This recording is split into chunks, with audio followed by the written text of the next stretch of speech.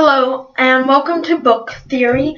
Today we'll be discussing a theory about the popular fantasy graphic novel series Amulet.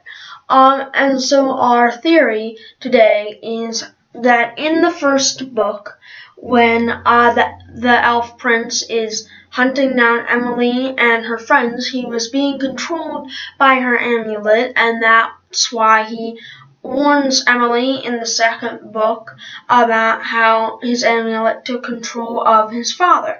And so our evidence for today's theory is that he is very aware that he's going to be taken control by his amulet, and he definitely was not thinking when he was hunting down Emily, Navin, and her mom, and all those other people.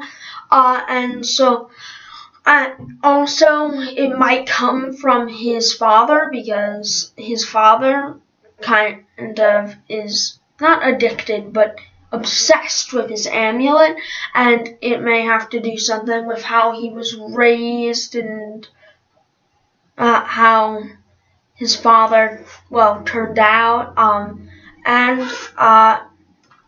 Yeah, that's today's theory. Thank you for listening.